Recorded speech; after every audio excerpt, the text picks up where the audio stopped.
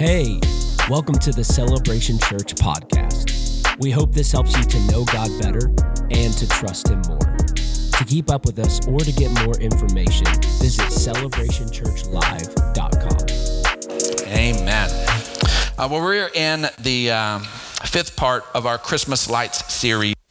And we've just been looking at these truths that help us to understand and to celebrate Christmas in its fullness, in its rightness. There's so many wonderful traditions and so many little extra things that take place at Christmas. And as long as we keep certain Christmas lights on, a lot of these other things can just seamlessly fit in.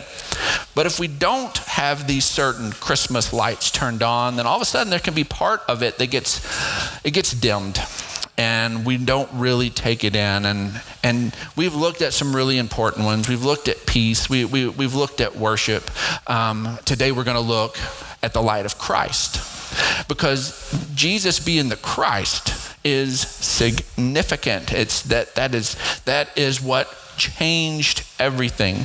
So if we'll go ahead and look at Luke chapter 2, verse 11. It says that today in the town of David, a Savior has been born to you, and He is Christ the Lord. Now the angels could have stopped, and it'd have been pretty cool news that if He would have said, today in the city of David, a Savior has been born. And that would have been pretty epic. But it didn't stop there, and there's a reason the angel didn't stop there. But it's because He was declaring this to Hebrew people. He's declaring this to Jews. And the truth is throughout the history of the Jewish nation, there had been saviors. There had been people who had come along and made a significant difference in the nation of Israel. In fact, the fact that they're a nation, it happened because somebody stepped up and was a savior, even though his brothers sold him into slavery and he ended up in a foreign land. And through his diligence and just being a man of honor and integrity, he worked his way up. And finally, because he was led by the Spirit of God, he ended up in the highest office of the land other than the Pharaoh himself. And during a time of severe famine, was able to save not only his family, but to be able to save an entire nation. There'd been those kinds of saviors. There'd been a savior that was a political official.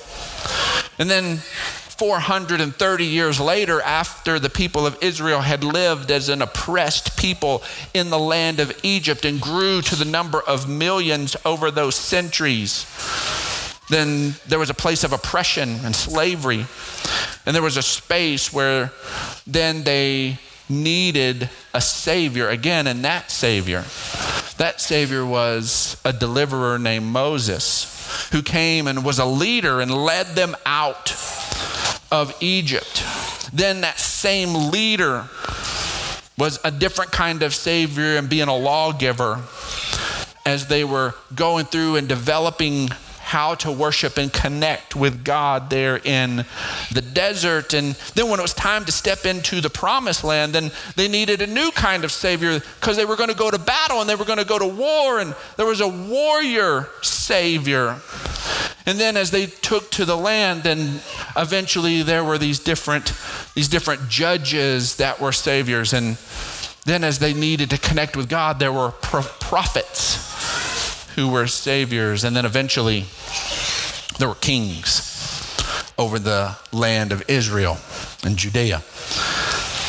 And there were different kinds of saviors. Jesus was going to be a savior that had never existed before, but one that their hearts had hoped for, their hearts had longed for. That's why when we read Luke chapter 2, verse 11, it says that in the town of David, a Savior has been born, and He is Christ. He is Christ the Lord.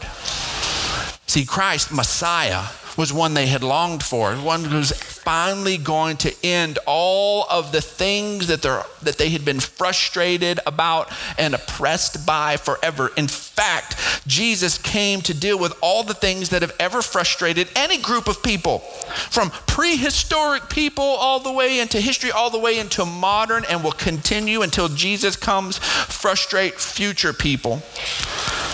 Because if we really want to understand it in a modern lens, We take the religious words out of it, and what our hearts have cried out for is our hearts have cried out for that God would give us a hero. God would give us a hero. There's oppression, there's frustration, there's bondage, there are things that need to be handled.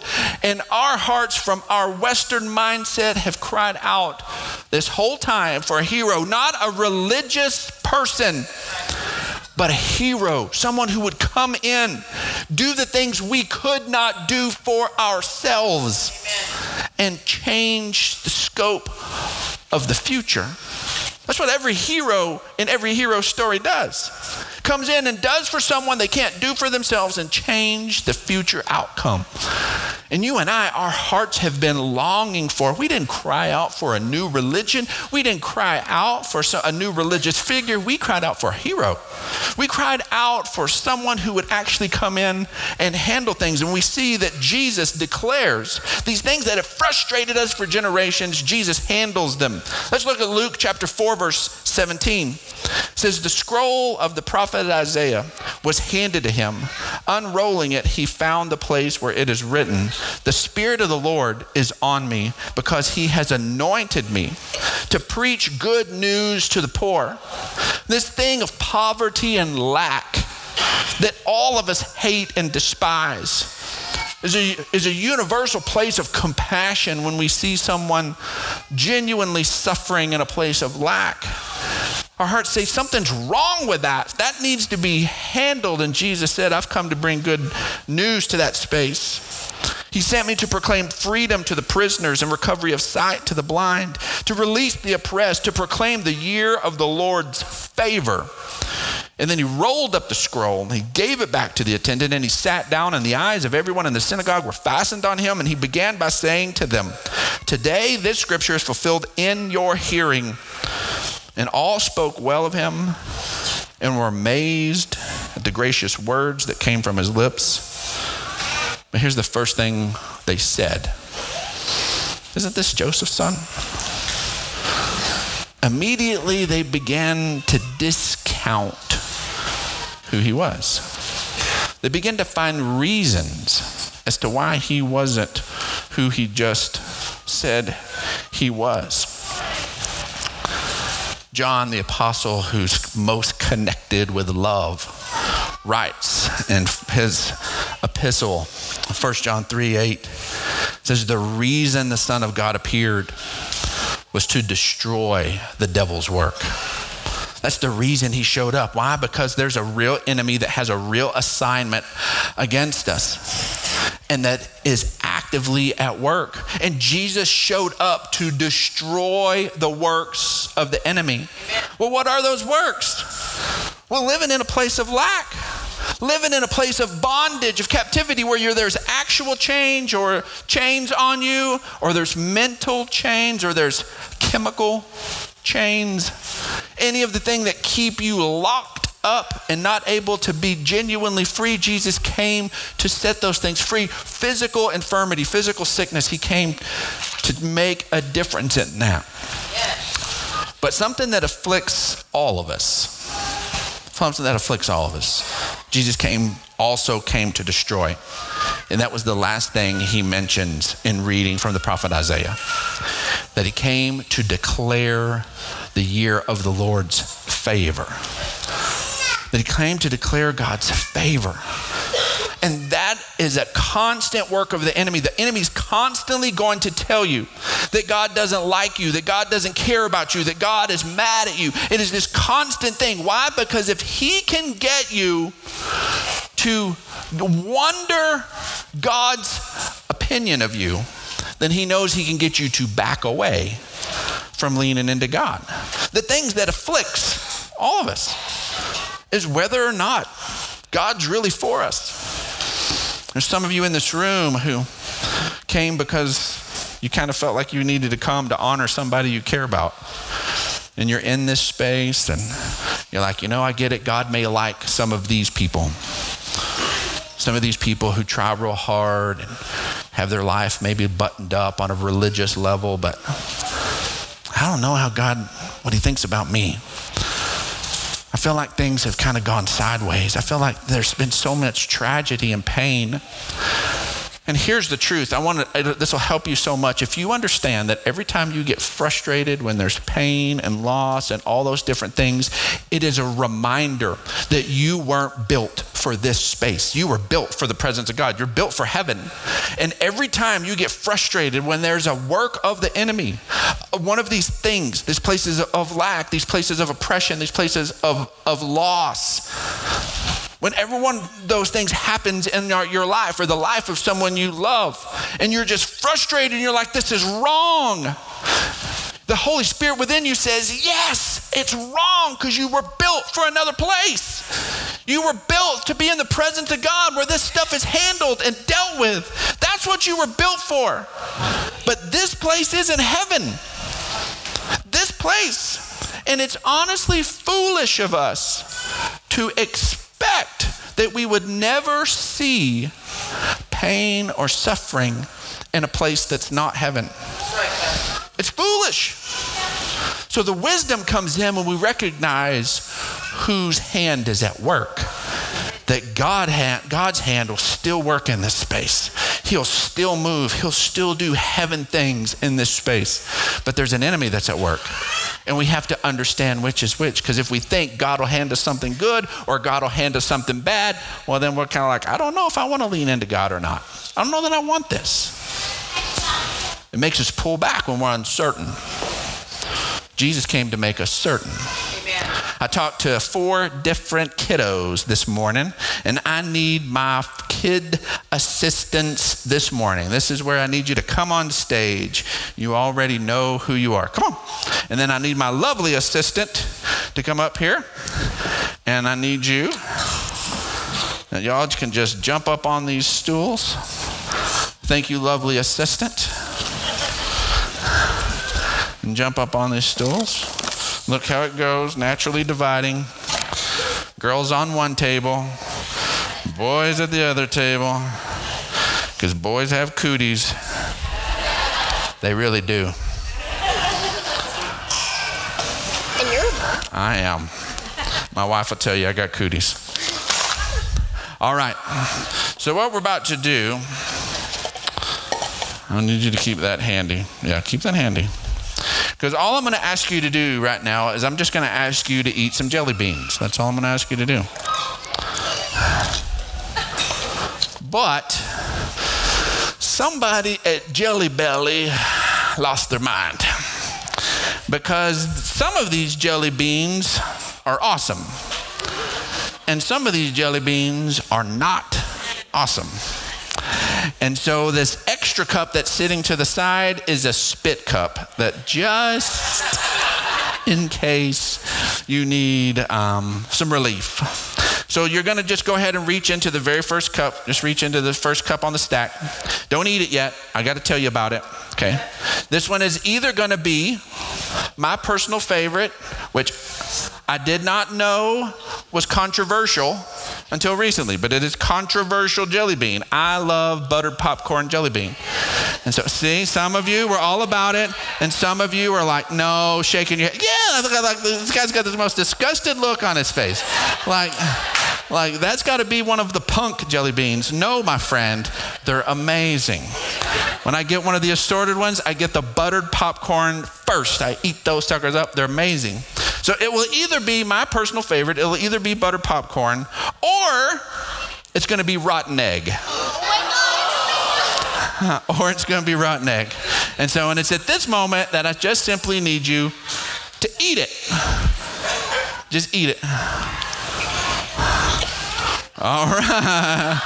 Oh. Now, Kenny, I know you well enough to know, just because you didn't spit it out, I don't know what you got. Butter popcorn. There we go. But our first 3, by the way, this is Preslin, Joey, Juan, and Kenny. So, it's apparently the first 3, it didn't go so well. So now I need you to just take those cups, put them to the back, and that'll reveal the next cup. And this one will either be toasted marshmallow or it will be stink bug. And I don't know what unlucky person at Jelly Belly headquarters had to refine the formula for stink bug, but that's a rough job. They better got a big bonus. So here you go. I want you to eat it. It's going to be toasted marshmallow or it's going to be stink bug. All right, ready? Oh, Juan got a stink bug. Oh, stink bug. Did you get stink bug? Or did you get toasted marshmallow? Stink bug. Stink bug, what'd you get? Toasted. Toasted marshmallow. Kenny for the win. Actually, I don't know. I'll spit it out. You just spit it out. You got to savor it. Tastes gross. Swirl it around in your mouth a little bit. Get the full palate. It tastes gross. Come on. All right, so now we move on to the next one. Oh. Move on to the next one. All right. This one is either going to be strawberry banana smoothie Oh, I love them. or it's going to be dead fish. Oh. Maybe you like gas station sushi. I don't know, but let's try it. Strawberry banana smoothie or dead fish. Where is it? You have it? Joey is refusing to put it in her mouth. All right, so what do we got? Good. Smoothie. Dead fish. Did you eat it? You ate it? All right, Juan, you're the man. Finally. All right, what'd you get, Kenny?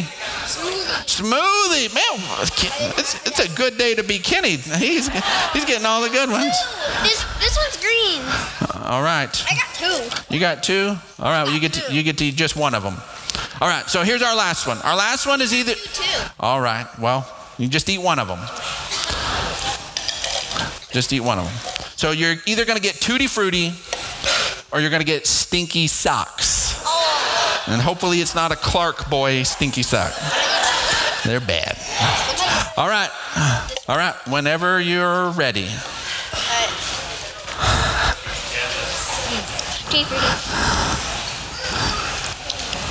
Tutti Frutti. Tutti Frutti. Everybody got Tutti Frutti. All right. You went for the win. That one's real good. You like that one? If you noticed that, especially on this end of the table, that as things were not consistent, as began to have some bad experiences, you just saw the reluctancy. You saw that all of a sudden they just began to just wait and say, I don't know that I actually want to step into this.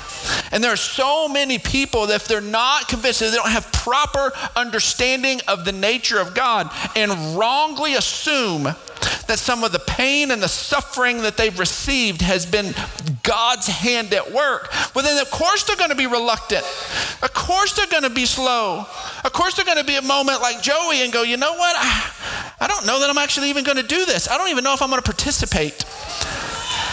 And there's some of us in that room that we've had the wrong lens of looking at God and not seeing that he's actually for us and that he actually has favor. And we've wrongly attributed some pain in our lives to God and hit a moment and go, you know what? I think God can do something good in my life and I might dare to lean in, but I've got to push through all of that reservation, all of that frustration, all of that pain. And Jesus came to end the debate. He came to make it where we understood the nature of God's heart towards us, that his heart is a heart of favor, that he is for you, that he is not going to give you some good sometime and some bad the other time, that he is a God who loves you and is for you. And that was why Jesus came. And so here we go. I got a little parting gift for all my contestants, and this is a bag of all good, all the time jelly beans. You can confidently get into those jelly beans and eat them, and they're all going to be good. Y'all give my helpers a hand. Y'all go sit down now.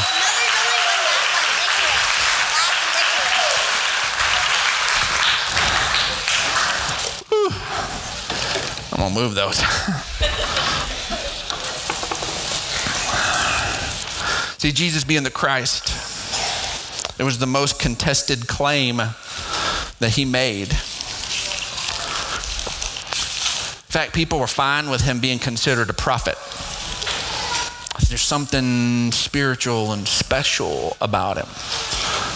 But him being the Christ, him being the Son of God, him being the Savior, that was what was the most contested. Do you notice we're here and we're not here to celebrate Jesus mess. We're here to celebrate Christmas.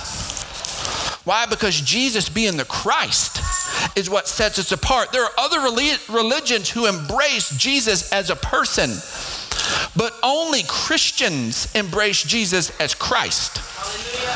Islam embraces Jesus as a prophet. There are other religions that embrace Jesus on some sort of a teacher level, but only Christianity embraces Jesus as the Christ, as the one who can come in and absolutely transform not just our eternity, but life here and now. Yes. That is what makes things different, and that's why him being the Christ has been contested for years. As we look at Matthew 26, verse 63, it says, "But Jesus remained silent. And the high priest said to him, I charge you under oath by the living God. Tell us if you're the Christ, the Son of God." "Yes, it's as you say," Jesus replied. "But I say to all of you, in the future you will see the Son of Man sitting at the right hand of the Mighty One and coming on the clouds of heaven." The high priest wanted to know one thing. Do you claim to be Messiah? Do you claim to be Christ? They could put up with any other claim, but they couldn't put up with that one. And Jesus said, yes, it's just like it's come out of your mouth. I am that one. And whether you believe it or not, even though he knew their plans were to crucify him, the plans were to execute him, he let them know, you haven't seen the last of me. You will one day see me coming in the clouds. He understood exactly who he was, but they protested him being the Christ. In Luke 22, he's asked, "If you're the Christ," they said, "Tell us." And Jesus answered, "If I tell you, you're not going to believe me." He understood that they had made up their minds in advance who he was. The question of the ages is, who is Jesus? Is he the Christ? Is he the Savior? Is he the Messiah? See, even those closest to Jesus need to be reminded that Jesus was the Christ. Notice it says the Christ. We covered it last week, but this idea of Christ, it can be confusing. It can feel like it's another form of Jesus' name. In fact, years ago when our youngest son Carson was 6, we were talking about the Christmas story and we're talking about some things, and Carson piped up and he said, "Dad, I know Joseph and Mary's last name."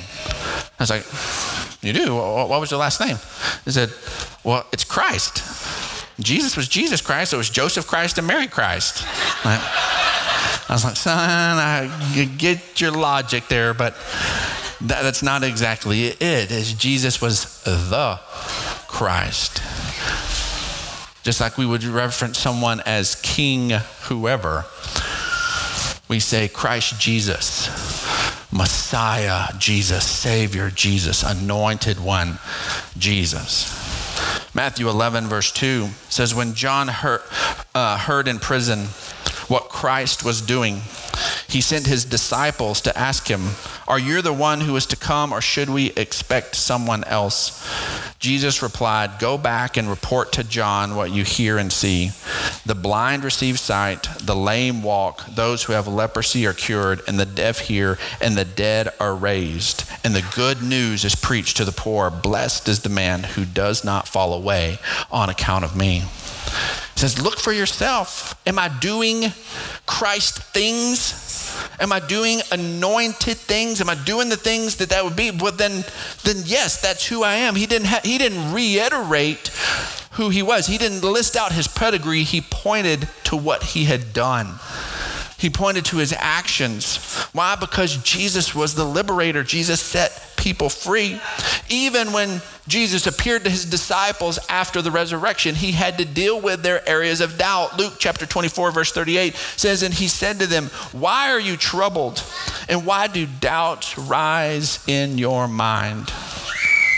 He had to encourage them to stand on the truth of who they had believed him to be. And then a few verses later in verse 44 says, and he said to them, this is what I told you while I was still with you. Everything must be fulfilled that is written about me in the law of Moses, the prophets, and the Psalms. And then he opened their minds so they could understand the scriptures. And he told them, this is what is written, the Christ will suffer and rise from the dead on the third day, and repentance and forgiveness of sins will be preached in his name to all nations, beginning at Jerusalem. See, Christmas is so important for us because it reminds us that our Christ was born. It reminds us of the gift that we were given. John 20 verse 31 says, but these were written that you may believe that Jesus is the Christ. Not just believe in Jesus, but believe in who he is. That he is the Christ, that he is the Redeemer, the Son of God, and that by believing you may have life. This word Christ means anointed. Is what the priest would do when they would anoint a king or anoint a prophet, and they would take the oil and they would apply it. Christ means the anointed one, the appointed one. And that he was coming, and a Messiah would be the one who would fill that role. And so as we look at this, we want to pay attention to Matthew chapter 11. It says, come to me. These are Jesus' words. All you who are weary and burdened, and I'll give you rest. Take my yoke upon you and learn from me. Jesus has a yoke. He has a yoke. That means that we have to come in and be submitted to him and be able to go in his direction and go at his speed. Take my yoke upon you and learn from me. For I'm gentle and humble in heart, and you'll find rest for your souls. For my yoke is easy and my burden is light. He was speaking to Jewish people, and they understood what this meant. Why? This is a reference to Isaiah chapter 10, verse 27. Here in Isaiah 10, there was a king who was oppressing the nation of Israel. And he prophesied about someone coming to change the course of the nation. And here it says, and he shall come to pass in that day that his burden will be taken away from your shoulder, and his yoke, it'll be broken off of your neck, and the yoke shall be destroyed because of the anointing. What is going to make the difference between the yoke that weighs us down, the burden that we carry? It's the anointing. It's letting Jesus be Christ in our life, letting him be Lord. That is what makes the difference. And so in 1 John 3:8, we remember once again what John wrote to us, that the reason that the Son of God appeared was to destroy the works of the devil.